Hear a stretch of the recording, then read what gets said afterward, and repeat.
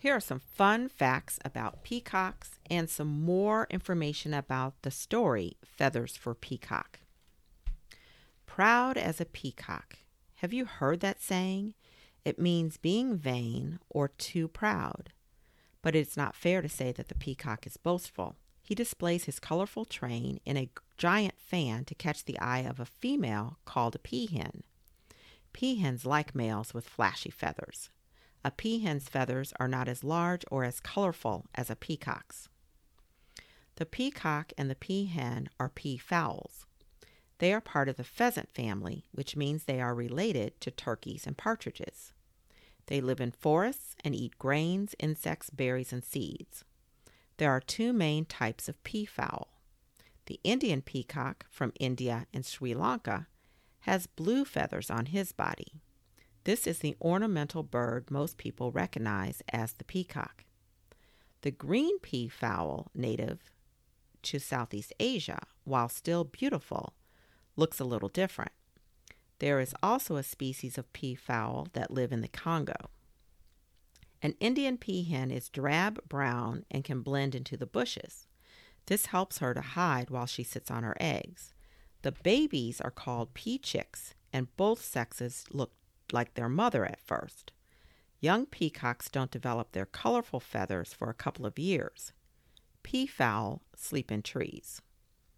The elegant train of a peacock can be over 5 feet with 100 feathers. Still, the peacock is able to fly. His long back feathers come out easily. If a leopard or other predator grabs his train, the bird can escape, leaving his blue-eyed feathers behind. Indian peafowls have been imported since ancient times. Egyptian pharaohs, King Solomon in the Bible, and the Greek king Alexander the Great owned them. Today they live on farms, in parks, and in zoos all over the world. They can adapt to different environments. The peacock is the national bird of India and appears in Hindu mythology. The Yazidi people of Iraq honor a deity called the peacock angel.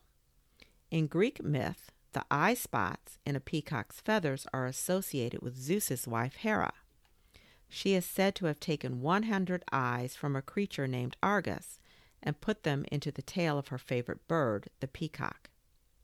Christians consider the peacock a symbol of immortality.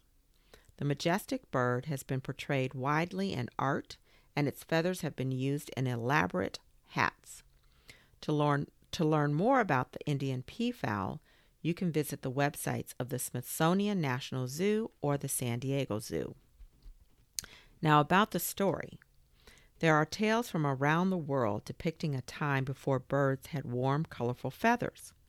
How Buzzard got his feathers from the Iroquois is a famous one, but Feathers for Peacock is Jacqueline Jewell's original creation.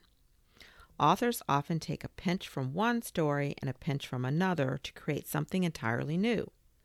The tale that inspired Jacqueline the most for Feathers for Peacock was El Mucaro from Puerto Rico, retold by Derek Burrows in his audio cassette Afro-Caribbean Animal Folk Tales. In this tale, an owl borrows feathers but doesn't return them. For Jacqueline's story, she changed the bird to a peacock and developed a theme of generosity. That's it this time for Storytime Anytime for You. Join us next week for another episode. Or you can go back and listen to any of the episodes previously uploaded since we launched this podcast in February of 2020.